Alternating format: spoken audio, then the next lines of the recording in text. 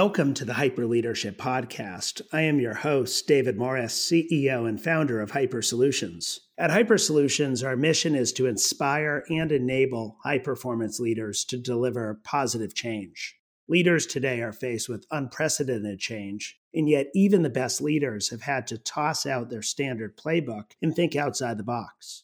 Our intent with the Hyper Leadership Podcast is to share best practices so that you, our listeners, can gain some actionable and practical approaches to your next big bet endeavor. In today's episode, our guest Tom Andriola, the Vice Chancellor of Information Technology and Data at the University of California, Irvine. Prior to UC Irvine at the UC Office of the President, where he served as the Vice President and CIO for the UC system and the CIO for UC Health. Among his accomplishments, Tom has created an organizational and technology platform to support the collaboration of 8,000 IT professionals across the UC's campuses, medical centers, and launched the IT Leadership Academy to develop the future technology leaders, and developed UC Health's big data strategy, which led to the creation of UC-wide clinical data warehouse with 16 million patients represented for the purposes of improving patient care and supporting research. Really a phenomenal background. Hey, Tom, it's great to have you on the show today. Thanks, David. Pleasure to be here today. Yeah, a lot of fun getting to know you over the years through multiple chapters of yours. I want to start out today in 2004, and when you were tapped on the shoulder to go drive that change initiative.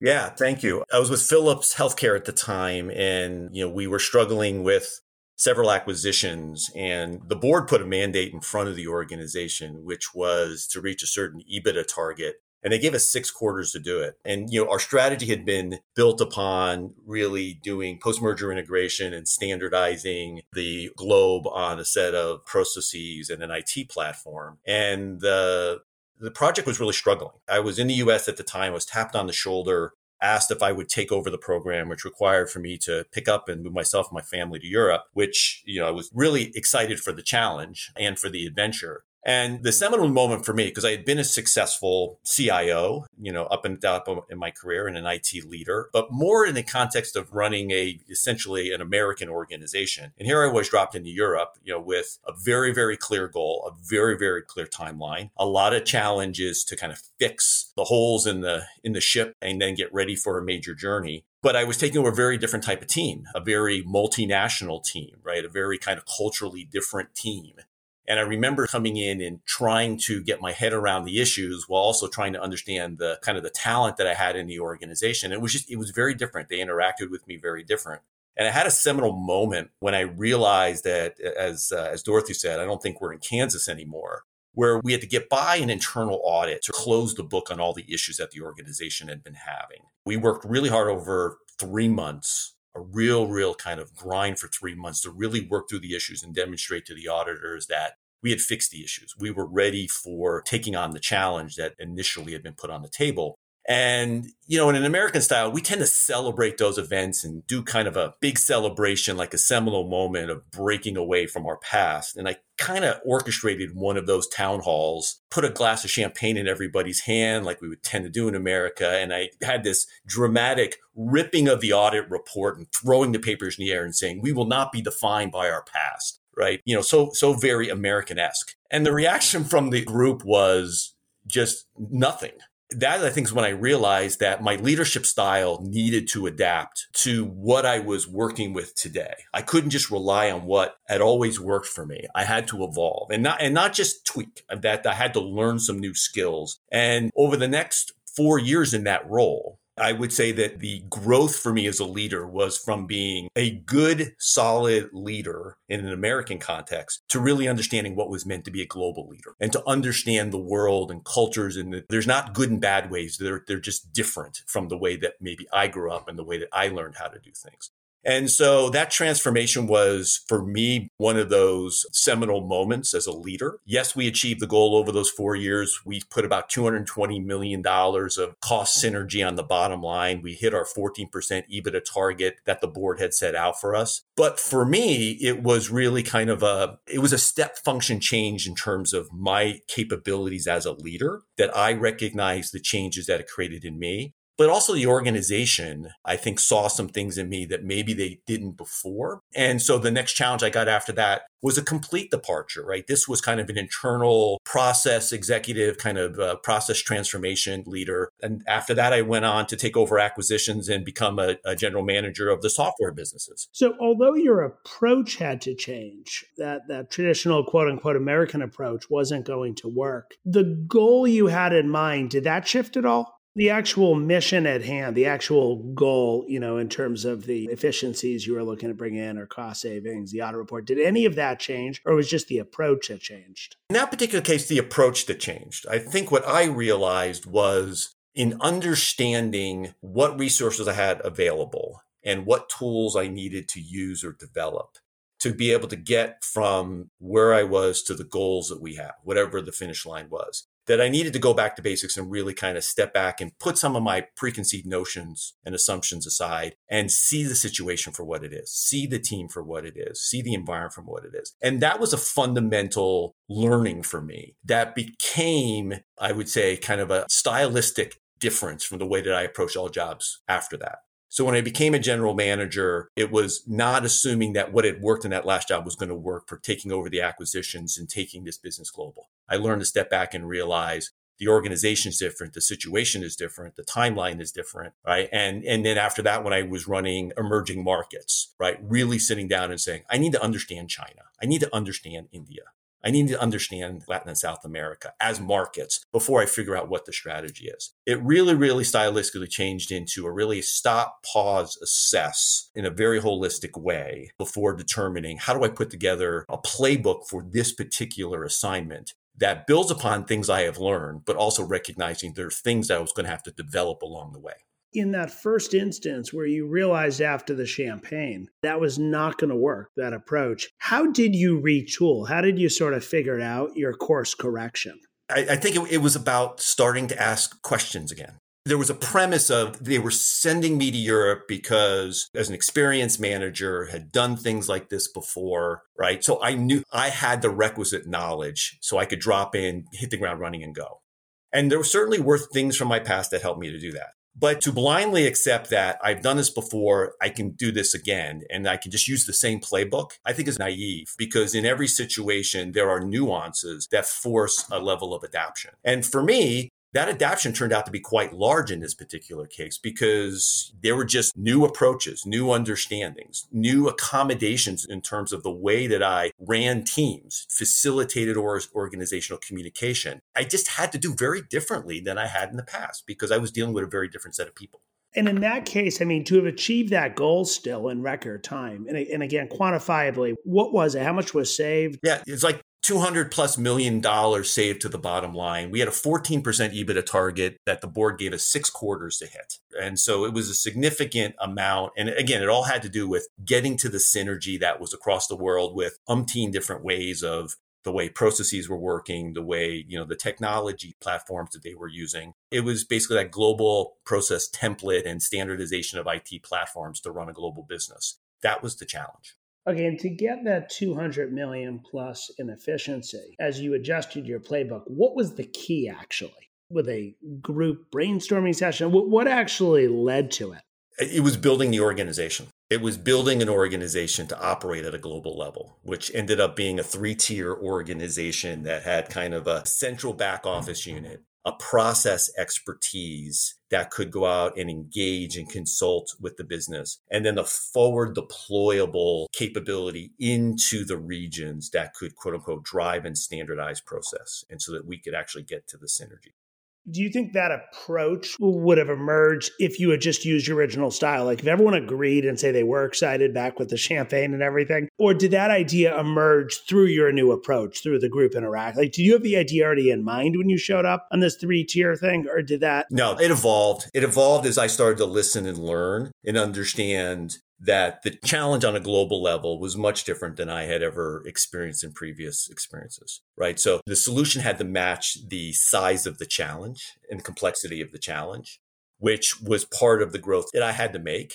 it's not all an internal thing, right? There's a lot also where a lot of organizational and external resources and benchmarks to be able to look at to say, okay, I don't have the answer pulling it out of my experience base, but there's a lot of other resources for me to tap into to help figure out what it needs to be and also how to get it into place. Because again, I mean, we're fixing the ship, we're building new pieces to the ship while we're in journey. The 3-month hiatus to get past the audit was the only pause we had. After that, it was full steam ahead. And at any given time, we had 40 different projects running across the world to implement this global template: finance, supply chain, customer service processes. We were covering almost every part other than the sales process, every part of the business. We were essentially implementing a global template and doing it concurrently across different regions of the world.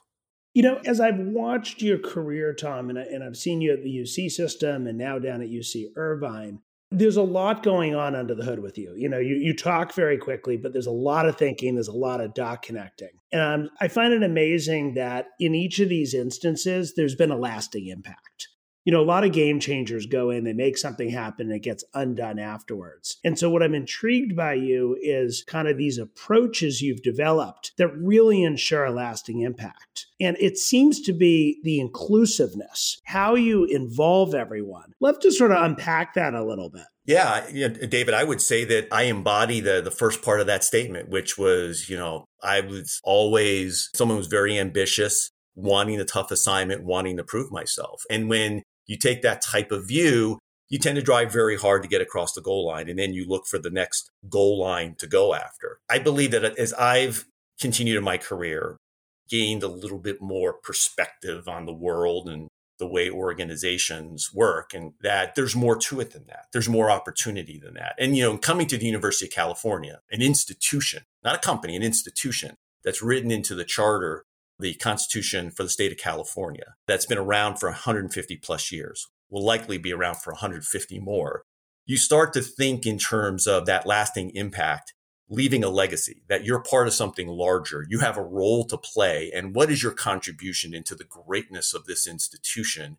And something that you can say, I was a part of something. I left it a little better for the person who is coming after me. And so that's become a much more front mind part of how I think about things. And you mentioned at University of California, my first role, which was at the office of the president, which is kind of like we call it a system-wide role, but it's kind of almost like a corporate function in an organizational sense, a private sector sense. I really thought about what was my ability to look across the IT function and those 8,000 plus professionals and make a lasting impact, given every day they were coming hard to get their particular job done. And so the things that I could do to create a lasting impact that I'm glad to say that continue to live beyond my moving on to my next opportunity.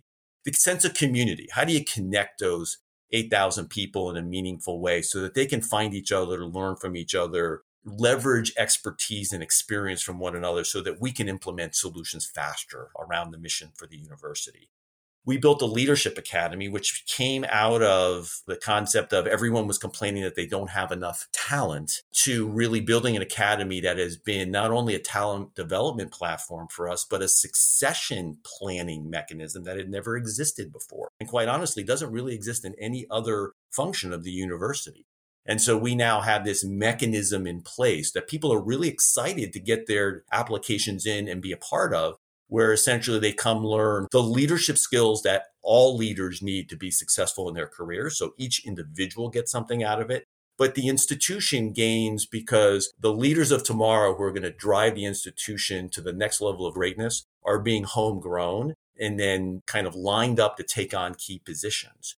This is something corporations do. I learned this at Philips when I saw that nothing like this existed and the benefit of having something like this. I just filled a need.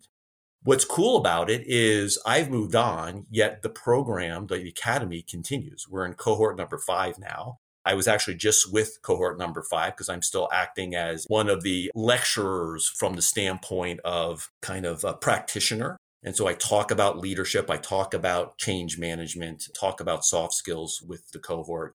But, we now have 160 people who have been through a common experience. More than half of them have already moved into their next career position within the university. which means we are growing and elevating our own talent to new levels of contribution. And it has kind of this, how do I get into that program? How do I find that program as a way for me to grow to my career here? And this is something Phillips taught me how to do. And I just got an opportunity to kind of pull out that piece of paper and design it around something that would work for the University of California. I hear this all the time, here at the end of 2021, labor shortages everywhere. And what I like about this is that it solves the problem. And again, it solves the problem even after you've left the organization.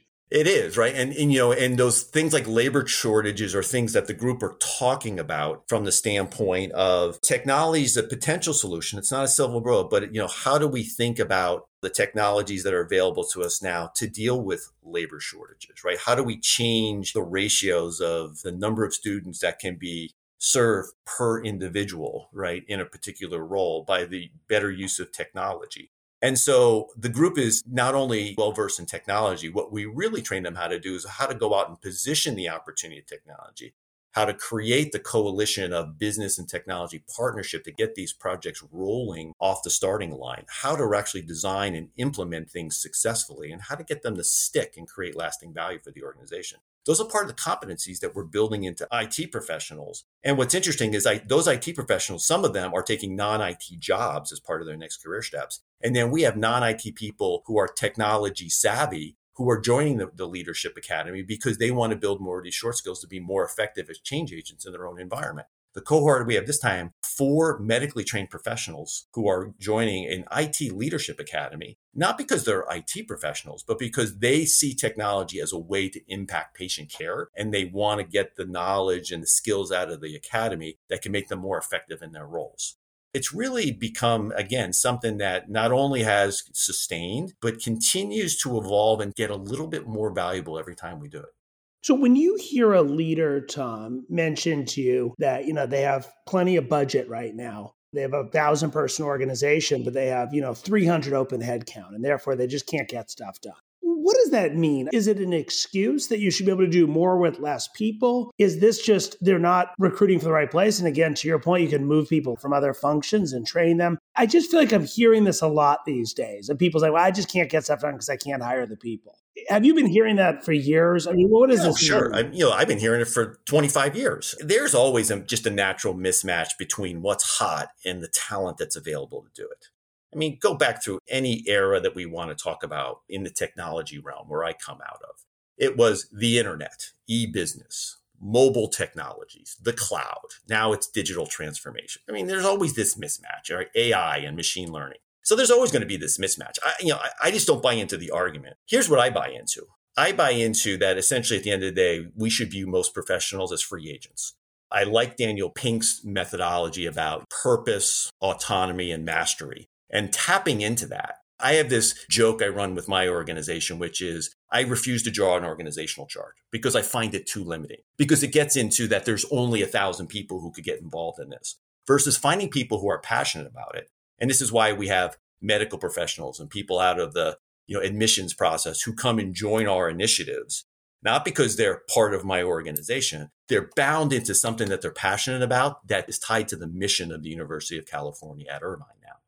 And so to me, the entire employee base is an opportunity to bring. It's about finding those people and connecting into something that they really want to contribute into. If you take that type of mentality, you don't see the same type of constraints of someone who says, I have 25 open positions in my organization and I can't seem to find the people. And when I find the people, our salaries aren't aggressive enough to recruit them away from Microsoft and Google and Facebook. You're never going to win that battle. So stop trying. Change the game. I learned that as a business leader. When you're competing in the marketplace and your competitors are better at the game than you are, find ways to change the way the game is played. And that's what I do. Some people say that's kind of a unique perspective. I just try to find successful, effective strategies. This is effective. Change the game.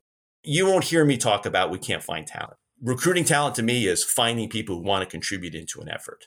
And when you can do that, I don't care where they're from. I don't care if they're connected to me on an organizational chart. They're not, because you're not going to find an organizational chart on me. I'm going to go find people who want to contribute into something we want to do. My job is to make that vision very compelling and people to say, I want to be a part of that, Tom. And that's what I spend a lot of my time doing as a leader. Yeah, that's something you have real locus of control over. So would you say in that example, if you came into a role and you thought you were short by 25 people, would you just find the 25 from other places and retrain them? Or do you think it's sometimes an excuse you're not making the most of your current talent? It's a little bit of everything. It's a little bit about how do you get more out of the team that you've got by identifying. All organizations tend to have talent that's buried under poor management, middle management, put on the wrong initiatives. So there's always the ability to upscale something of which that you're inheriting. Second is you go to the marketplace and you try to complement what your organization has with seeding it with some expertise from the outside. Expertise or perspectives from the outside, right? Because sometimes you want not just expertise, but different thinking to come into the team.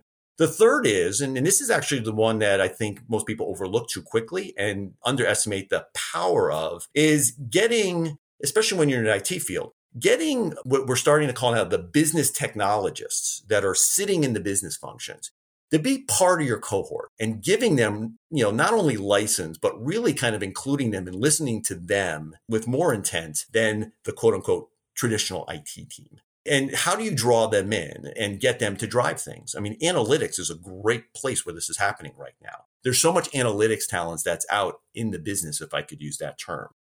And if a chief information officer only thinks analytics can be delivered by his or her team, they are missing the equation. They are missing the game. The game is how do you elicit the talent and passion and vision and intimacy around what analytics can do for the business by recruiting them to be part of the effort and even leading the effort. And how do you then manage the dynamics of you're being led by your customer rather than servicing your customer? So, I mean, there's a lot of organizational kind of thinking here. That's why I think part of the strategy is really about organizational strategy, how to leverage the capabilities of the organization, not just what's under you in an organizational context, but that the whole organization has at its disposal. You got to figure out how to tap into that. That's what great leaders do. They think as enterprise players. They think about the entire enterprise, which means where's the talent in the enterprise and how do I figure out how to get it to connect and be a part of what I'm trying to get done here?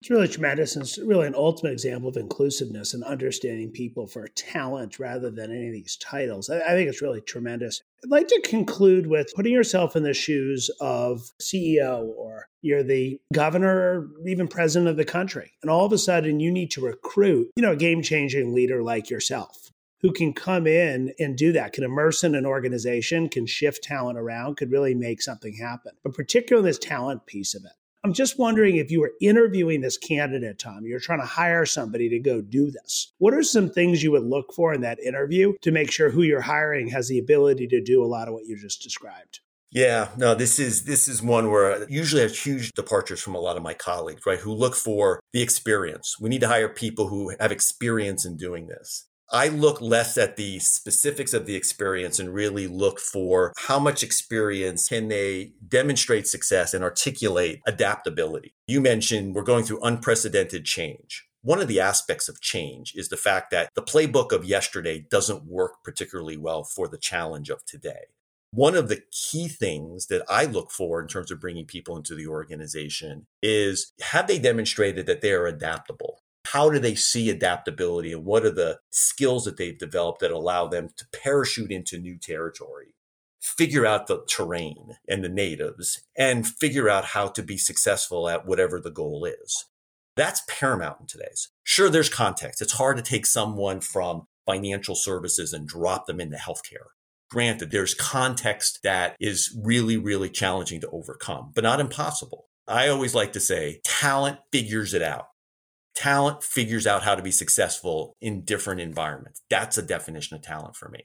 And so that adaptability is something that rates really high on my rubric when I'm sitting down and, let's say, looking at candidates for who's coming into key positions. Do we think that they can adapt to the culture of the environment that we're going to bring them into, the challenges, the lingo, ability to connect with key leaders? That adaptability is paramount for me. Is there a particular interview question you like to use or how you might reference check that person for it? It's hard to do in kind of group interviews, right? Because they tend to be kind of pat answers. But I really like to get people to talk about, like experiences like you made me talk about, right? Really kind of dig it back about, well, what did you do? How did you adapt to that?